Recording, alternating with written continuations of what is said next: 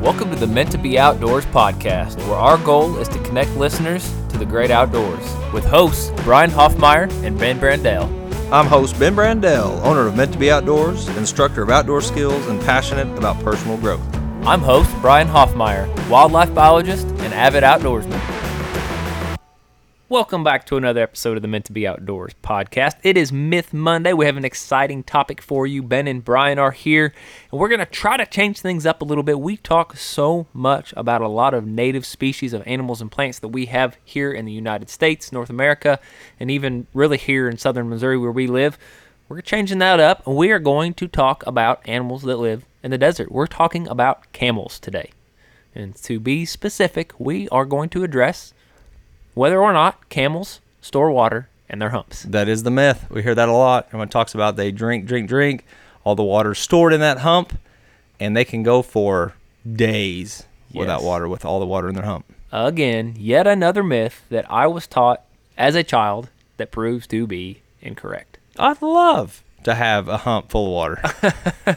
Well, they do make something called a Camelback water bladder. Yeah, they do. I've bought several of those, the water bladders you're referring to. Yeah, and there's a brand called Camelback, and unfortunately, they are inaptly named because camels do not store water in their humps. So Buffalo Wild Wings is to Camelback. Right. Got it. Yes. Buffalo Wild Wings should be Bison Wild Wings, and, right. And Camelback should store something else in it besides water. It should store fat in it. So let's really break this down. The humps are super important. They have a purpose and a reason for this animal, and it is storage, but they are not storing water. They are storing fat.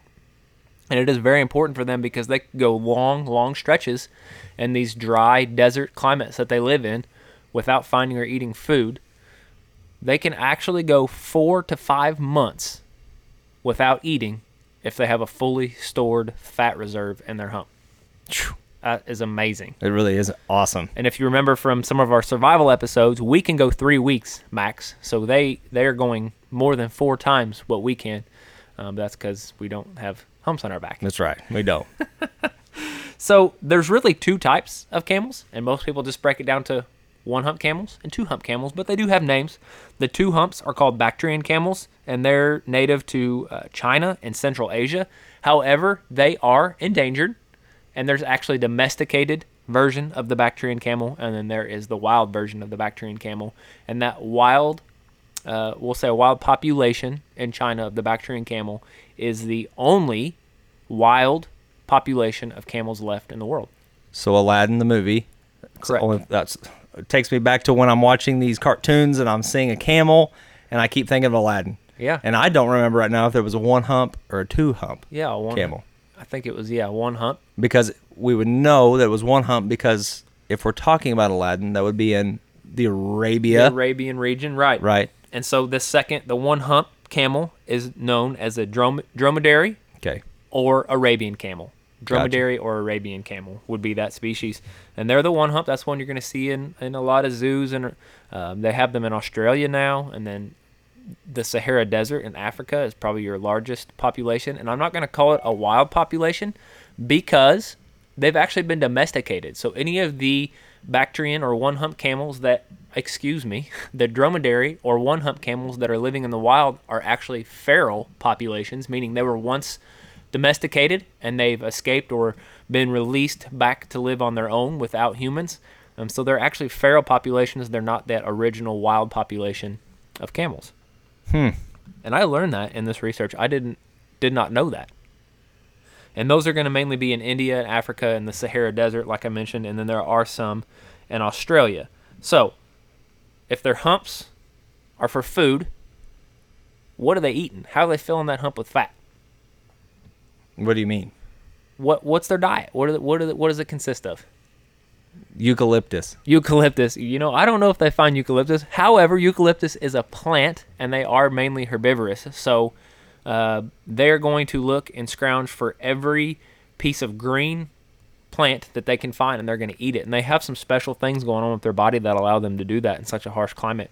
They have really thick, leathery lips. So if they're eating things that are rough and dry or spiny, it's not hurting them. They also are ruminant. animals, which means they have multiple stomachs like a cow, and they rely on bacteria for that digestion, which allows them to get the most out of that because they can chew it. They actually spend most of their whole 24-hour period of a day chewing up their food. Chew it up, swallow it down to the rumen, regurgitate it, chew it up again, making sure that their body is getting everything out of that they can, so that they can store their fat supplies into that hump. Now, people will say, well, I've seen this hump on a camel was laid over, it was deflated like a deflated balloon, and that does happen. And it's not really deflated because it's not filled with air or water. However, as they're using that fat supply, obviously that hump is going to get smaller and smaller and smaller, and it almost lays over like a captive whale's fin. So do you know with a 2-hump, does one store and the other doesn't? Or on a 2-hump, are they both storing? I do know. They both store. They're both storing. So on the 2-humped camels and the 1-hump camels, they're all storing fat. And so you would think if you had 2 humps, you'd be able to go longer without eating, longer than the 4 or 5 months. That's what I was going to ask. Can a 1-hump not go as long as a 2-hump? However, it hasn't been found that they can. Wow. They both go about the same amount of time without eating. And then there comes the questions, well, lots of animals store fat. They just kind of store it all over their body or on their stomach. And they don't know. It's just theories about why it's like that, because in my mind, it's God's design, so we're not going to know. We didn't design the camel. But we can theorize. We can study as humans. We have that privilege. A way that they cool off, they'll lay their bare stomach in the sand. And if it was covered in fat, they would be insulated around that.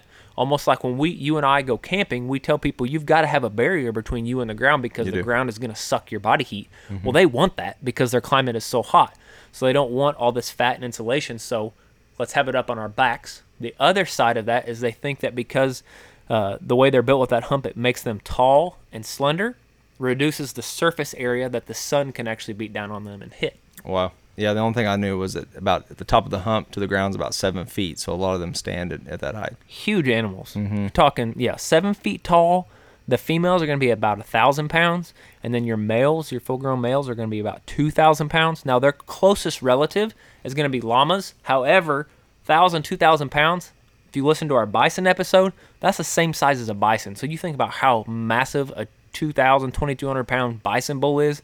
Camels are that large. That's awesome. And it actually reduces the amount of predators that they have. There will be some things, jaguars and things, that take them down, but for the most part, they're left alone because they're so huge. So they live in the desert. If their hump's not for water, they're going to have to still preserve water because it's not just going to be readily available.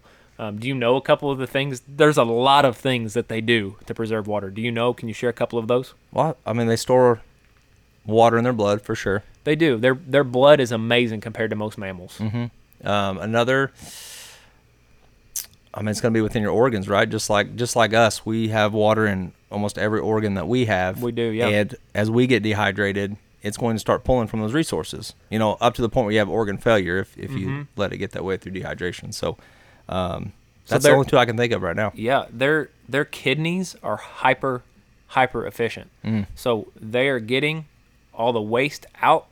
We as humans, when we get rid of our waste, our kidneys, we're pumping out a lot of water. That's why we have to drink all the time, and we're trying to have our urine stay clear so that we're hydrated. So how much does let's compare that. How much water does a camel need? So they obviously, being how big, they need a lot of water, but they need so much water that when they have access to it, they will drink 30 gallons in one sitting. So in less than 10 minutes, if they have access to 30 gallons, they will drink 30 gallons of water. Yeah, if we did that, it'd kill us. If a cow did it, it would kill it. Yeah, it would kill so many different animals. But they have special things going on in their body. So let's put that in perspective. Do that. Yeah. So your average, we'll say temperate climate, mm-hmm. your average adult that's healthy. If we're going to say on the male side, we're looking at. They usually teach 3 liters. So you're talking about humans. For humans, we're looking at 3 to 3.7 liters a day that we need as humans on the male side. Females, 2 liters, 2.7, right in there. So, but there isn't a chart that you can look at and it's exactly the same for everyone. Everyone has their own single formula because of height, weight, everything. Right. But with that said, we only need then roughly 3 liters a day. So 30 gallons is over 100 liters. Right. Just to try to put that in So perspective. we would literally drown ourselves. We would dilute our blood so much if we did that we would die. That's exactly what happens, yeah. We can't handle it. However, they can, because I said they're rumens. They have multiple stomachs. So they can keep water in that first stomach, in that rumen, and slowly release it to the rest of their stomachs and body. So they're not getting all that at once. We wouldn't be able to control that because we'd have 30 gallons at once, and that goes for a lot of other mammals. But we also, as well. we also, just like the camel, we get water from our food. Correct. So when you're talking, let's just do two examples, like spinach and watermelon. Mm-hmm. They're like 100% water in their weight. So like you're getting so much water from food that you're eating. However, we also have to have water. Absolutely. And their bodies are, as rumen, they're super efficient at pulling the water out of what they're eating. Absolutely. So That's good. Their blood is special as well. So a lot of mammals, including humans, as we get dehydrated, our blood actually becomes more viscous or thick, which makes it harder for our red blood cells to pass through, harder for us to get oxygen. Theirs does not do that. It doesn't get thick. They're able to prevent that viscosity from rising, so they're still able to pass all the red blood cells through. It's not coagulating. I think athletes would probably like to have that. Yeah, they'd probably be really efficient. Yeah. Also, another thing about their blood that athletes would probably love to have, our red blood cells are generally pretty round. Their red blood cells are small and very kind of oval shaped. So as you think about it, as you become dehydrated and your blood vessels start to shrink, it's harder for your red blood cells to pass through. Well, being small and oval shaped, even if their arteries and veins start to shrink, these blood vessels can still pass through there because of their small oval shape. Wow. Just really amazing, all the things that they do, that even their blood is special. But their feces, their bodies, their intestines are so efficient at removing water that their feces is pretty much dry. It comes out pretty much completely dry. So my survival mind's taking over here. So what you got for me, survival man? Well, I'm going to say that would be some great tinder. Absolutely. Fantastic tinder. It has been known people do collect it to start fires with. It's a great fire starter. Easy to light because it's dry and full of fuel. That is awesome. Yeah. Have you ever lit a camel turd on fire, Ben? I haven't got to yet. But it's on my bucket list. Yeah. You know you work with somebody weird when they want to get their hands on a camel turd. What did I do here picking this business partner? So some other very interesting things about camels to preserve water, because they're taking advantage of every little moisture droplet they can. When they exhale, when you and I exhale, all the moisture that's in our breath, it's just leaving us. It's going out. We're all exhaling moisture all the time. So let's talk about, there are ways that we lose water. Correct. So you're talking right now about respiration. Mm-hmm. We also have perspiration. We have, urination, defecation, and certain examples, regurgitation. Yeah, and those are all the places we're looking at for camels of ways that they have special tools to prevent that. All those areas. That's exactly. So as they're respirating, exhaling, their nose is actually specially designed to catch all that moisture that they're exhaling, so they're not losing it from their body. As well as, what was another one? You said... we have perspiration. Perspiration, Yep. That's the one I'm looking for. Perspiration. So you and I, our bodies want to be about 98.6. COVID might have changed that, but we're going to say 98.6. As we go outside, even if our body temperature isn't changing, if it's hot, we start to sweat almost instantly, right? Some people more than others. Mm-hmm. Even if it's not very warm outside and we're moving, we're going to sweat. I mean, I've been deer hunting when it's 20 degrees. If I'm moving, traveling, I'm going to sweat, right? Mm-hmm. Camels, they do sweat. Some people say they don't sweat. However, they don't sweat until their body temperature becomes very high, so high that if our body temperatures reach that, we die. From hyperthermia. From hyperthermia, Yep. correct. So, their bodies do not sweat until 42 degrees Celsius, which is the equivalent to 107.6 degrees Fahrenheit. And I'm not talking about outside temperature. Body temperature has to be 107.6 before they start to sweat. At that point, they're going to have to sweat to start get that body temperature back down. Camels can survive temperatures of 120 degrees in the desert. Man. Absolutely amazing. Currently we're going through a heat wave, and I'm thinking these 103 temperatures are bad, but to be in 120 is unimaginable, really. No, I can't imagine. I've never experienced this. I don't want to. It would be awful. I don't want to. Oh.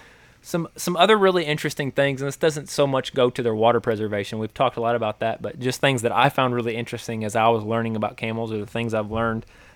They can completely close their nostrils. So I don't know if you've ever been in a dusty desert, sandy environment. As the wind is blowing and there's sand and all these things, or you're eating thorns, they can close their nostrils to prevent all that debris and stuff from going into their nose.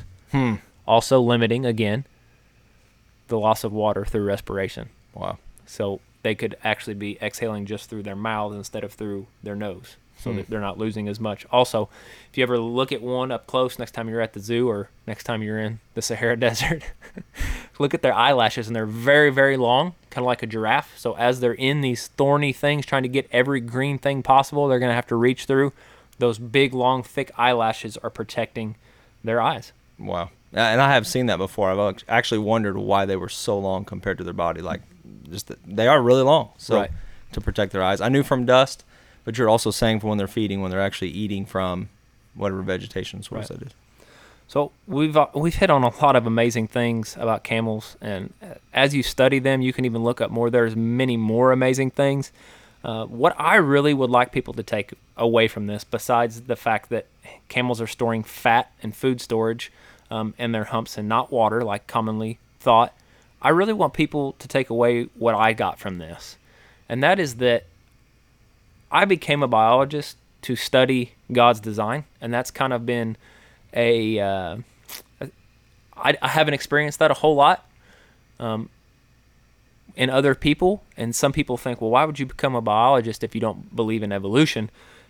And it's because I'm so amazed at the things that God has created. I want to know more about them, the ologies. I want to study them. So as I'm reading and learning about camels, I'm just amazed that there's this group of people that think it could just happen. Because for a camel to have all these things, there'd have to be what I would call perfect accidents. And all these perfect accidents would have to come together for this animal to be able to live in the environment that it lives in. And I don't necessarily believe that. I think it's divinely designed, because they are perfect for where they live. Right.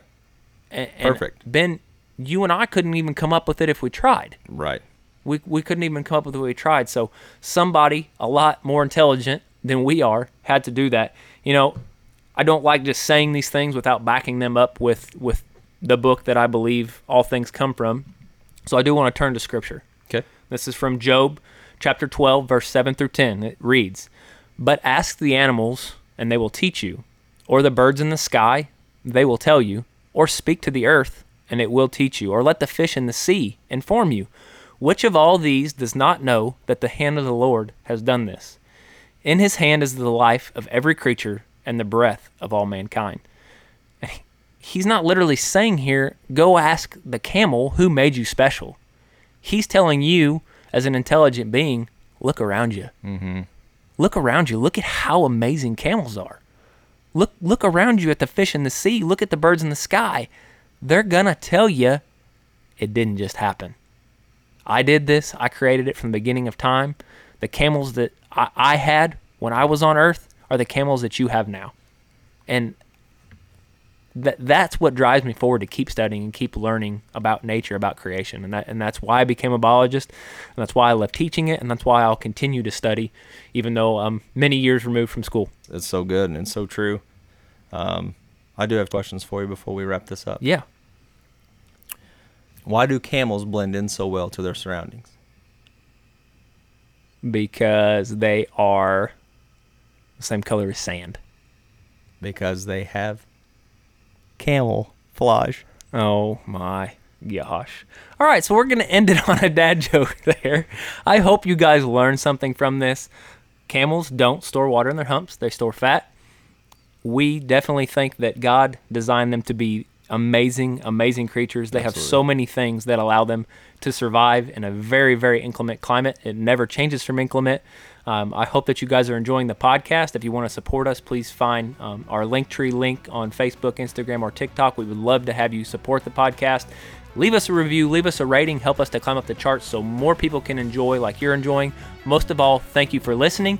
Please go out and enjoy the outdoors before you listen to us on Thursday.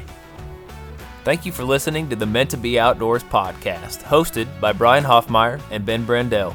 Please help us by subscribing. Also, follow along on TikTok, Instagram, and Facebook.